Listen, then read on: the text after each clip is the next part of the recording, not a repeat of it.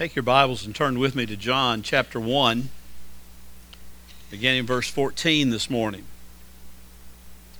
John chapter 1, beginning in verse 14. The Apostle John, in these first verses, this that we're finishing up this morning, this thing that is called the prologue to his gospel, sort of an introductory essay, if you will, before he gets into the whole life of Christ and ministry of Christ. This prologue presents us with some of the great mysteries of Christianity. It really does. You know, when John says, in the beginning was the Word, and the Word was with God, and the Word was God, He was there in the beginning with God. I mean, that is a great mystery of the Christian faith. No other religion, no other faith group makes any kind of claim like that our founder was with God and was God at the very beginning of all time, all history, all eternity. I mean, that's a pretty profound statement. It's hard to understand that in some respects. That gets into the issue of the Trinity, which we'll talk about later, but it gets into the whole issue of the Trinity: God the Father, God the Son, God the Holy Spirit, three persons, one God. There is no division in essence, there's no division in nature. They are one God manifest in three persons. I mean, that is a mystery that we will never fully understand this side of heaven, and quite honestly, I'm not sure we'll understand it that side of heaven, to be honest. It's a mystery of the faith. It's a mystery that we embrace. It's a mystery that we believe to be true because God's Word has revealed it to be true. And he goes on and just talks about Christ coming to the world and being the light, and the world, even those who were his own, rejected him and neglected him. They did not receive him. And then he comes to verse 14. And he talks about, in verse 14, the incarnation in the most clear, emphatic way that he possibly can, referring back not just to the creation as he did in the first part of this chapter, but referring back even and making allusion to the Exodus out of Egypt of the children of Israel. And he makes it so clear, and yet in its clarity and in its fullness, it remains a mystery. Because we just can't fully grasp it of our own strength. Dr. S. Lewis Johnson tells the story about a young student who he met years ago in Dallas, Texas, who had been in the university and had studied, and he was a science major, and he had come pretty much to adopt and accept the general views of Darwin and Huxley and Spencer and the others of that day, and regarded himself somewhat of a spiritual agnostic. Not fully an atheist, but an agnostic. And he said, I just don't know. I can't believe that you can know. I don't believe that you can even know if there is a God or not. So I'm a spiritual agnostic.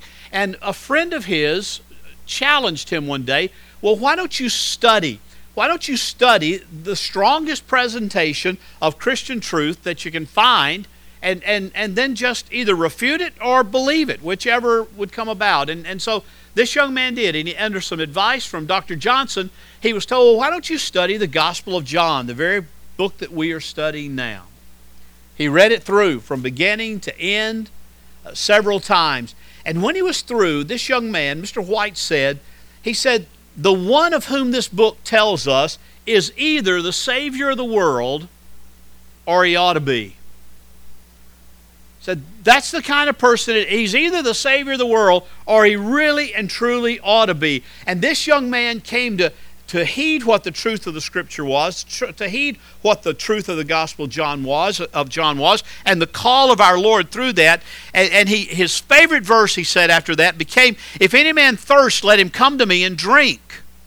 And this young man did exactly that, and he was converted and went out, studied under Dr. S. Lewis Johnson at Dallas Theological Seminary, and became one who went out and proclaimed the gospel and the truth of Jesus Christ for the rest of his life.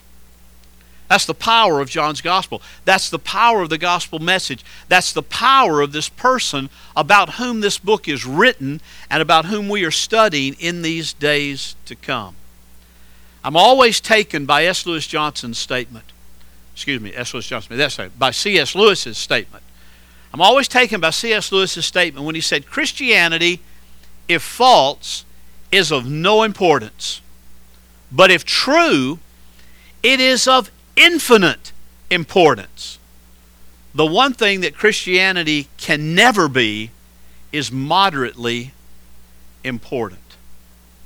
If it's true, it's absolutely important, infinitely important. If false, it's a waste of our time. But one thing it will never be, it's either true or false, it'll never be moderately important. And we cannot approach it as believers as just something that is moderately important to our world. John is going to tell us clearly that this is the story about God who took on flesh. This is the story about God, the creator of all time, space, and matter. The God who created everything, who took on human flesh and dwelt among us. That is something that is ultimately and totally important, if it's true. It's false, we can blow it off and go do our own thing, quit wasting time here on Sunday morning. That's what Paul said about the resurrection. If Christ is not raised, we are preaching in vain. And if Christ is not raised, and that was the validation of who he was that John's talking about, if Christ is not raised, then we are of all men to be most pitied. Because there is no truth, no element of truth whatsoever in the gospel. But we believe that it is true. And we believe that it has been revealed. And we believe because of that it is of intimate and ultimate and complete infinite importance that we not only study it, but that we absorb it, that we apply it, that we understand it in such a way that it impacts our own living, and that we share it with others. Listen to John's words in John chapter 1, verses 14 through 18. As he continues to talk about the Word being made flesh. And the Word became flesh and dwelt among us. And we saw His glory, glory as of the only begotten from the Father, full of grace and truth. John testified about Him, that is, John the Baptist again, testified about Him and cried out saying, "This was He of whom I said, He who comes after me is of higher rank than I, for He existed before me. For of His fullness we have all received, and grace upon grace. For the law was given through Moses. Grace and truth were realized through Jesus Christ. No one has seen God at any time." We studied that Wednesday night. The invisibility of God, the spiritual nature of God. He is invisible. No one has seen God at any time. The only begotten God, who is in the bosom of the Father, He has explained Him. John starts out with those simple words, the Word became flesh and dwelt among us. As those who are reading this gospel for the first time and maybe hearing the apostles preaching during that time, when he would use that statement, their mind immediately went back to the Exodus from Egypt.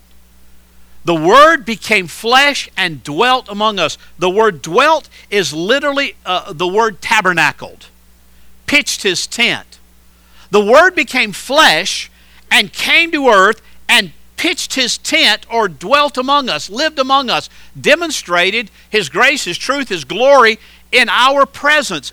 That is such an important thing to begin to realize. It's talking about the union, if you will, of the two natures of Christ in one person. And that doubtlessly is one of the greatest mysteries of the Christian faith that there is. How one man, Jesus, is God and man simultaneously.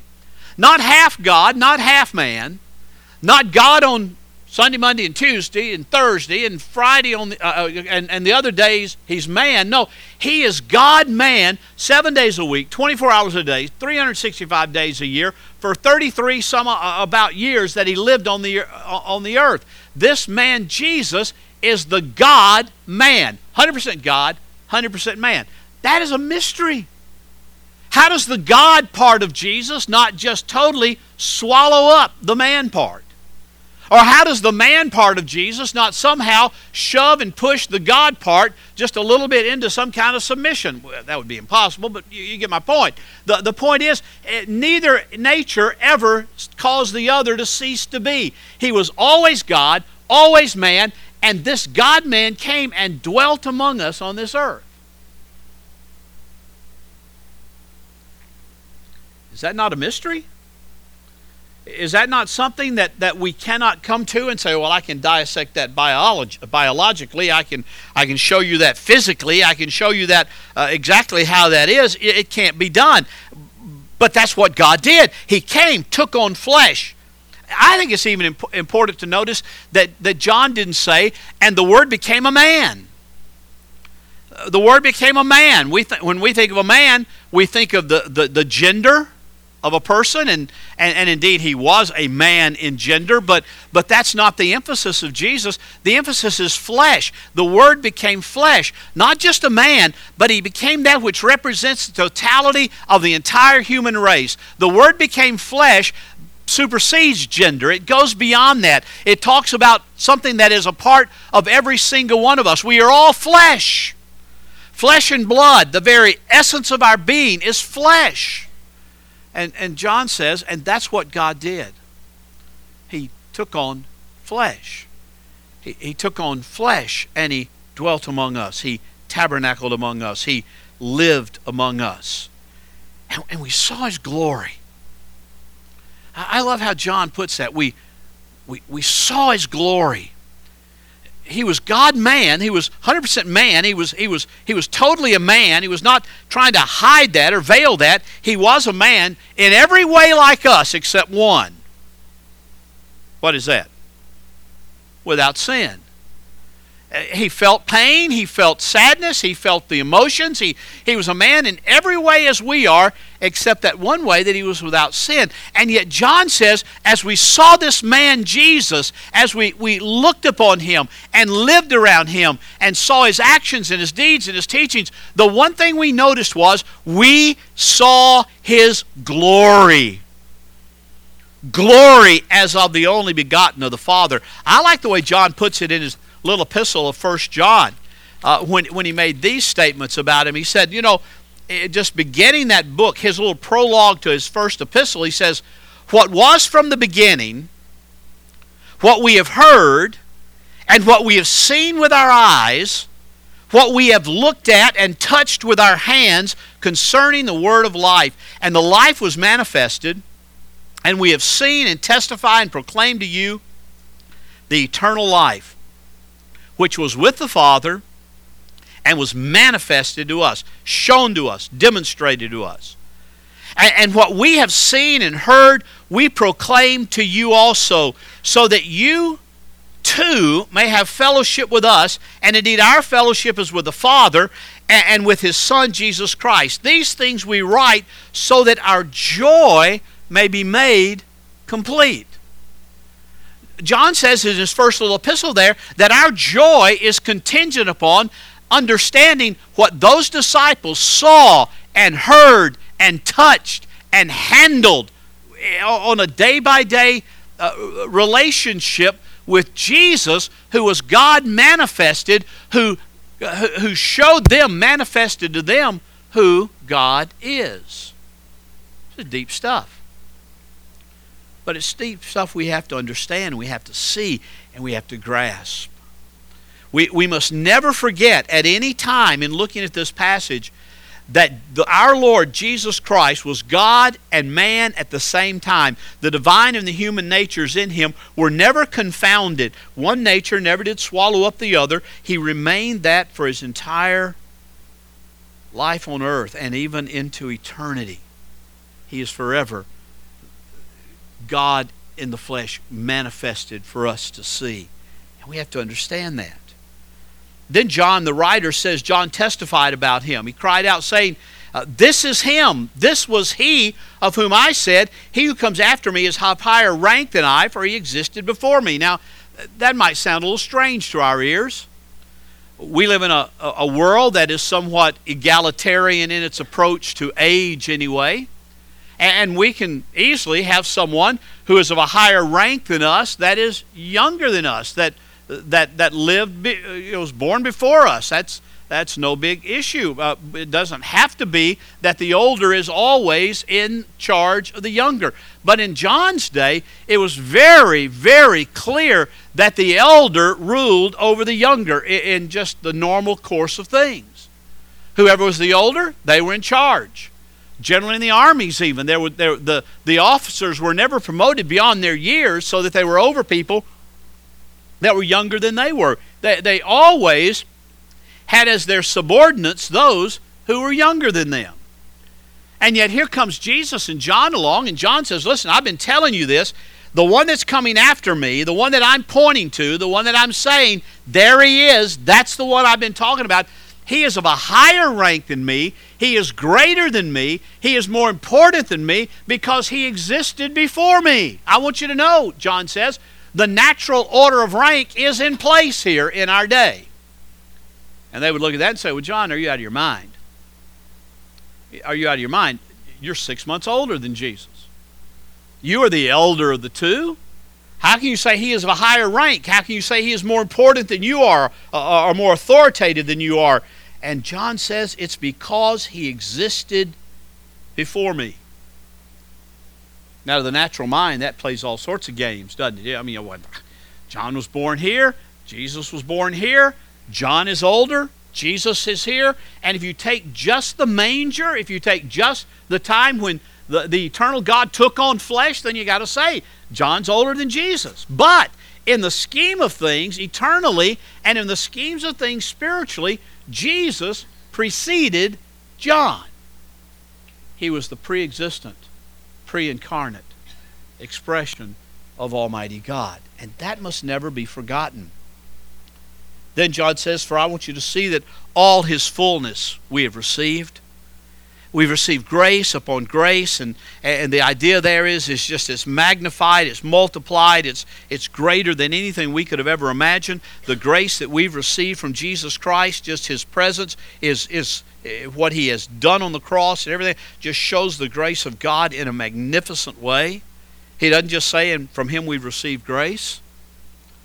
We've received grace upon grace, and he could have gone on with several more, grace upon grace upon grace upon grace. But he said, suffice it to say, this grace of Jesus Christ, this grace that we've seen when we beheld his glory, is an amplified, magnified, glorious grace. And then he makes one thing perfectly clear. And we'll come back to this in our conclusion. But for the law was given through Moses, grace and truth were realized through Jesus Christ. The law was given through Moses. You remember that? It was on Mount Sinai. When the thunder and the lightning and the storms and the rumbles and everything carried around up there, and the people were down at the foot of the mountain waiting on Moses to come back.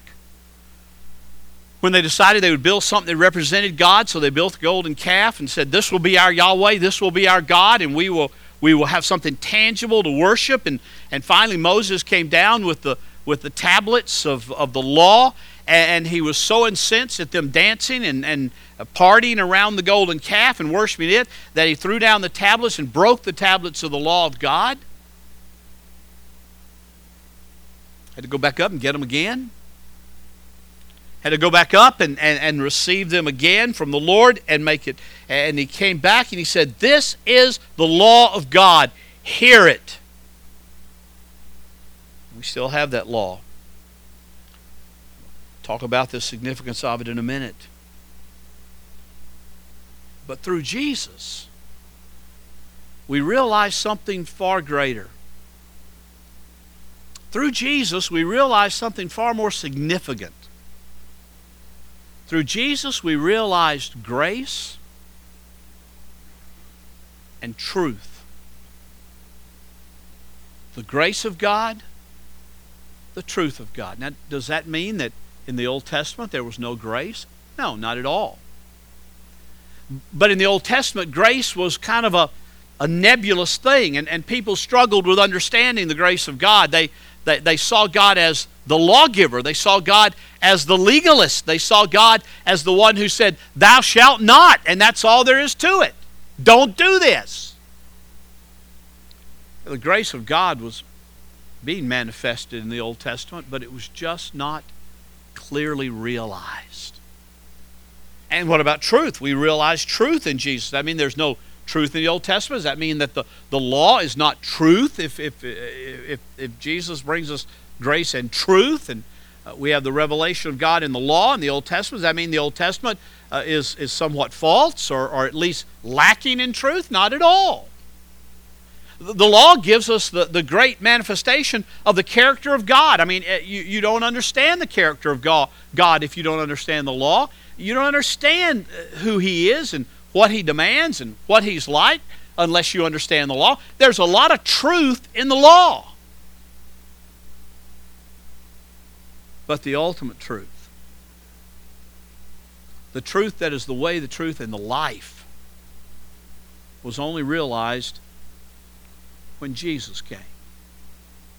It's only realized when He took on flesh and dwelt among us. And then John says, as we have the law through Moses and we have grace and truth through Christ, I want you to know that nobody's ever seen God, not at any time, not any place, not anywhere.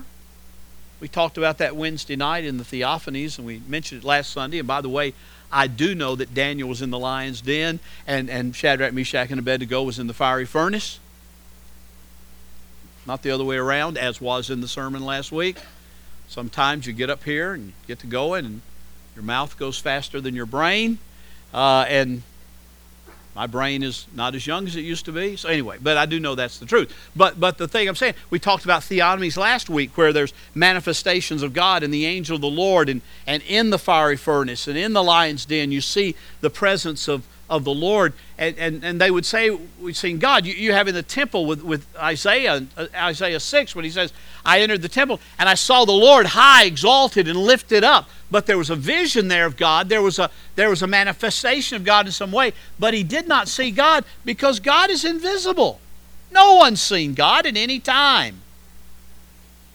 The only begotten of God, who is in the bosom of the Father, He's explained. I love the way John says that. It's beautiful. The only begotten God, that is Jesus, who is in the bosom of the Father. There's an expression there of intimacy. There's an expression there of closeness. There's an expression there of a father-son relationship that is the most intimate, most beautiful of any you could ever imagine. The only begotten God is in the bosom, who is in the bosom of the Father. The one who's been with Him for all of eternity. The one who knows God because He is God. The one who can express God because He understands God like nobody ever, no theologian ever has, no priest ever has, no rabbi ever has. He really understands He understands the Father intimately. That one is Jesus, who has come in the flesh, the Word of God, and He has explained Him. Wow. What an expression of gospel truth.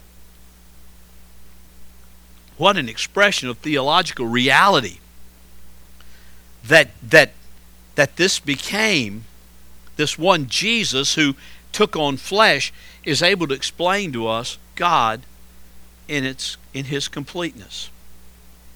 I want you to see three simple things out of this text, and then we're done. Call this conclusion. Three very simple things. We've touched on them, but I want to go back and reiterate them.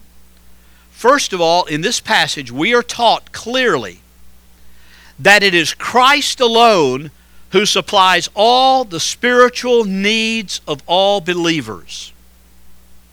The title of the sermon was The Word in History and Among Believers. Well, in history He came and He took on flesh and He dwelt among us, and we beheld His glory. John said that's Him in history. But Him in believers, in our lives today, that one who took on flesh alone supplies all the spiritual needs of believers, of all believers, all Christians.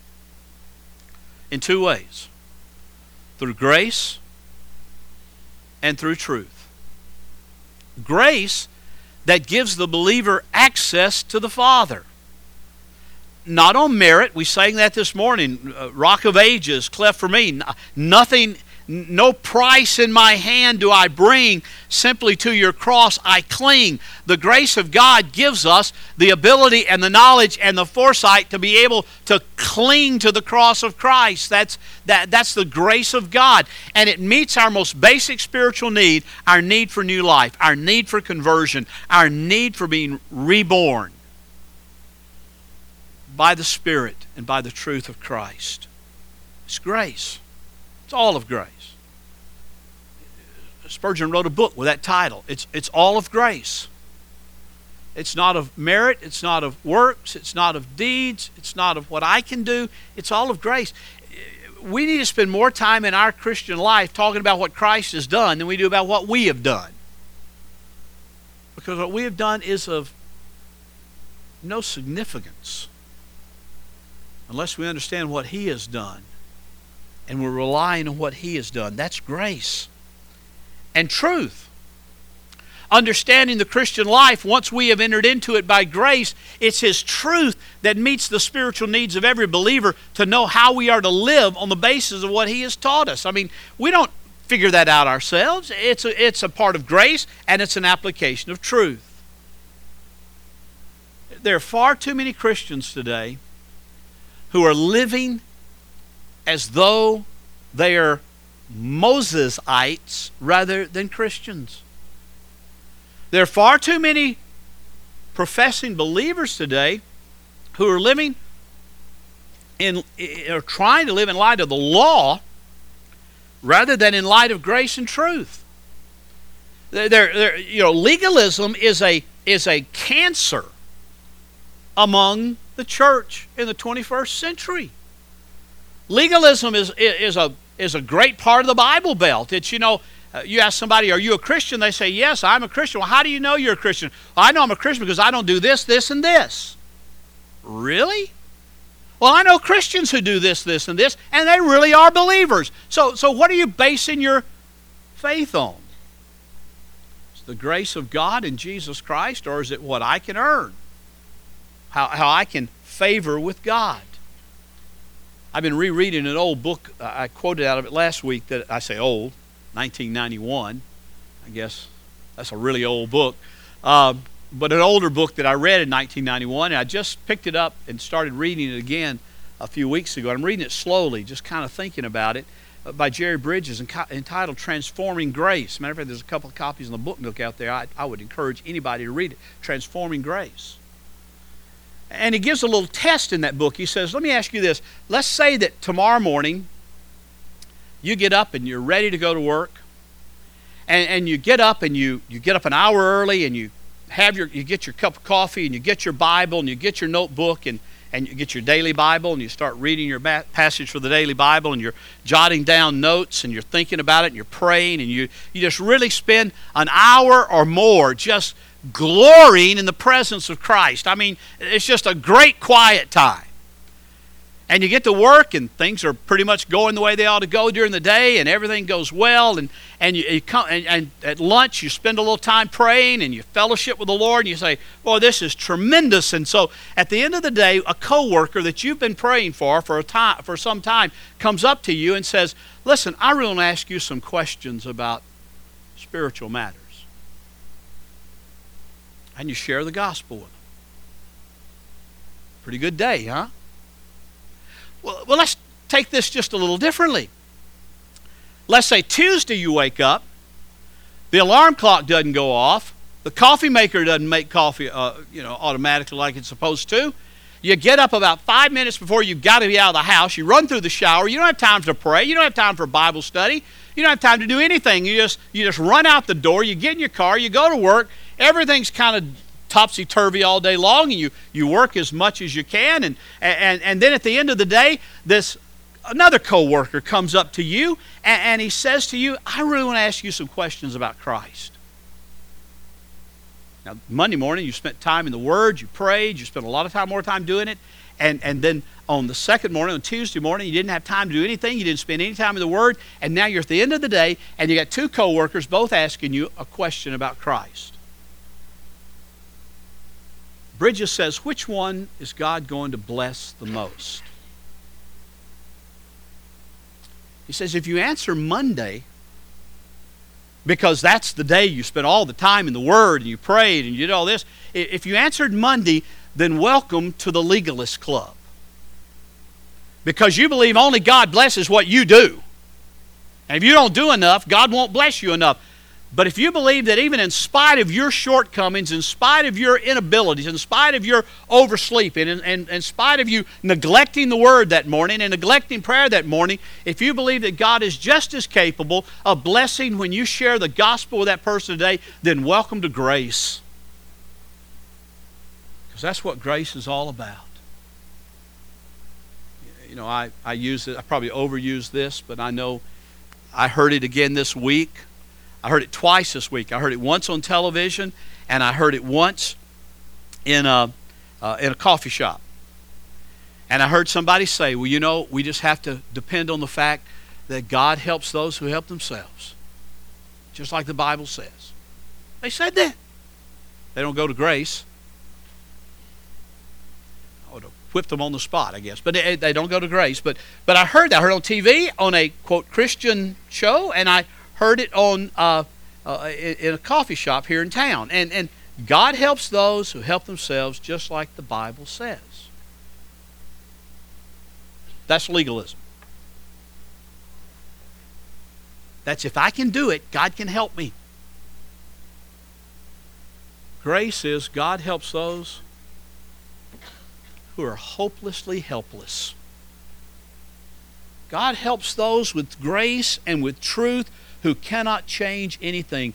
Legalism can never meet our spiritual needs. Legalism will lead us to defeat. Legalism will lead us to frustration. Legalism will lead us to anti-joy. But grace and truth, and depending on the power of Christ, will lead us to joy. That's what John said in his epistle. He said, I write these things. I'm writing this to you about seeing Christ, knowing Christ, touching Christ, living with Christ. I'm writing these things so that our joy may be made complete. And joy is made complete in grace, not in legalism. Pure and simple. Now Moses was important, but the second thing I want you to see, beyond Christ alone supplies our needs, is the vast superiority of Christ to Moses and of the gospel to the law. That's what John is showing us here, that the gospel is superior to the law, that grace is superior to works, that Christ is superior to Moses. Not that Moses wasn't important, he gave the law. But as Paul says in Galatians chapter 3, verses 23 and 24, the law was just our schoolmaster, our tutor, that would push us on and direct us on to be able to find out the grace and the truth that exist in Jesus Christ.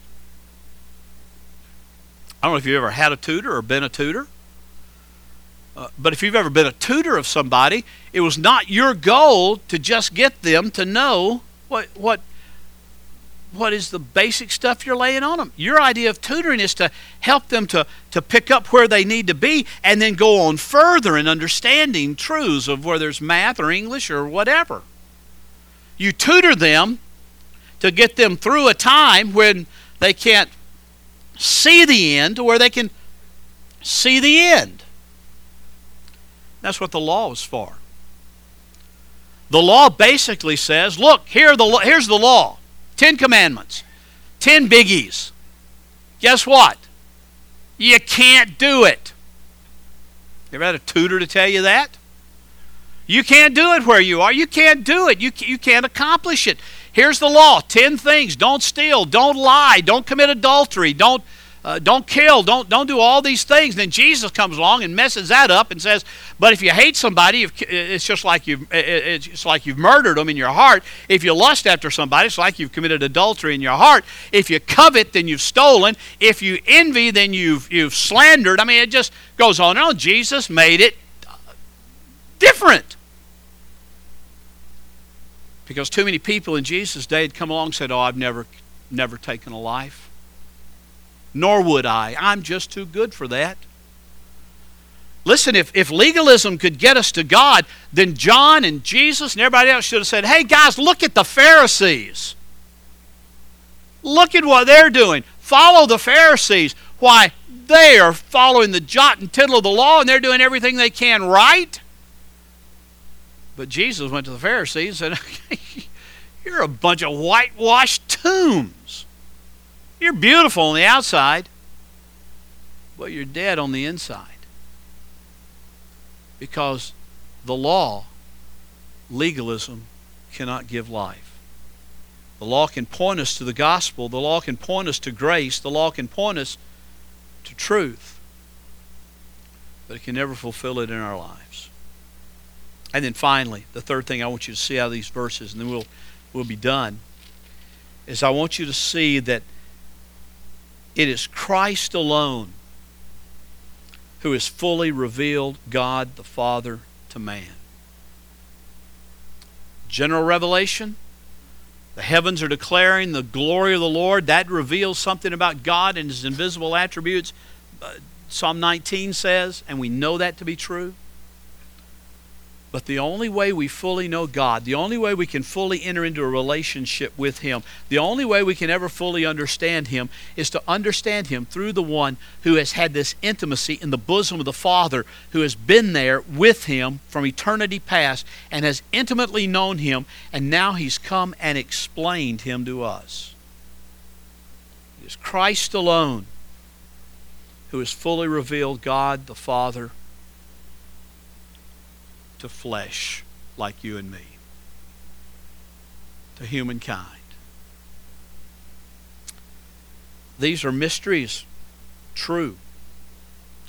Mysteries that we will encounter all through this study of this gospel, but mysteries that point us to the greatest truth, the ultimate truth of all the universe, that Jesus Christ is Savior and Lord. That Jesus Christ alone can meet our spiritual needs. That Jesus Christ alone can direct our lives by His grace and for His own glory. As Lewis said, Christianity, if false, is of no importance. If Jesus really isn't God incarnate, there's nothing important about it. If it's true, it's of infinite importance. But it can never, ever be moderately important. Remember when Zane Pratt was here a few weeks ago? Spent 22 years in Muslim countries and as a missionary and sharing the gospel. And he told us the one issue that his children were having, who are college freshmen and I think sophomore in high school, the two issues that his children were having about moving to the United States. And it wasn't that they didn't have enough things to do. It was that they were having a real struggle with nominal Christians. They were having a real struggle, basically what Lewis calls here, those who think that Christianity is just moderately important. It's important in a sense of Sunday.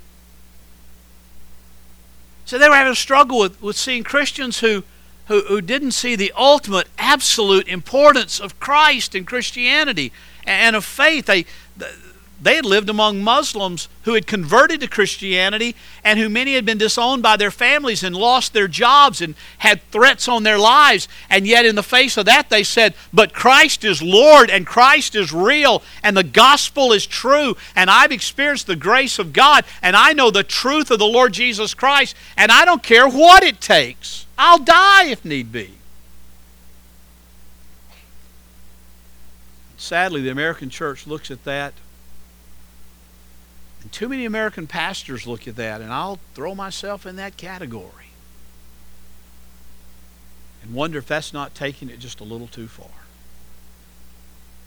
It's really not. Let's pray.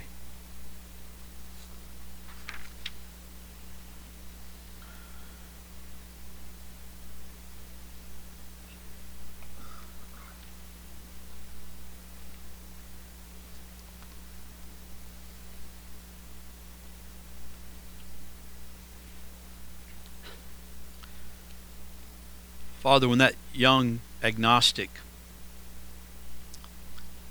said the one of whom this book tells us is either the Savior of the world or he ought to be, he strikes a chord of realization even in our hearts. Help us, O Lord, to examine the person of Christ through John's eyes.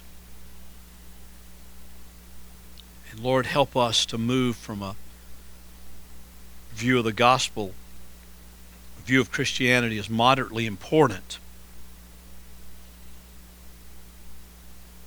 to realize that if it's true, it is of infinite importance. Father, I pray this morning for men and women who don't know you.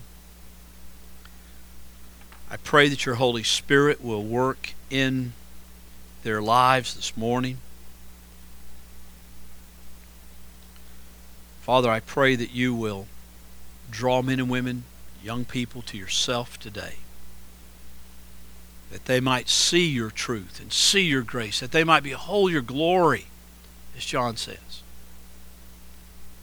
and trust you. For I pray this in Jesus' name. Amen.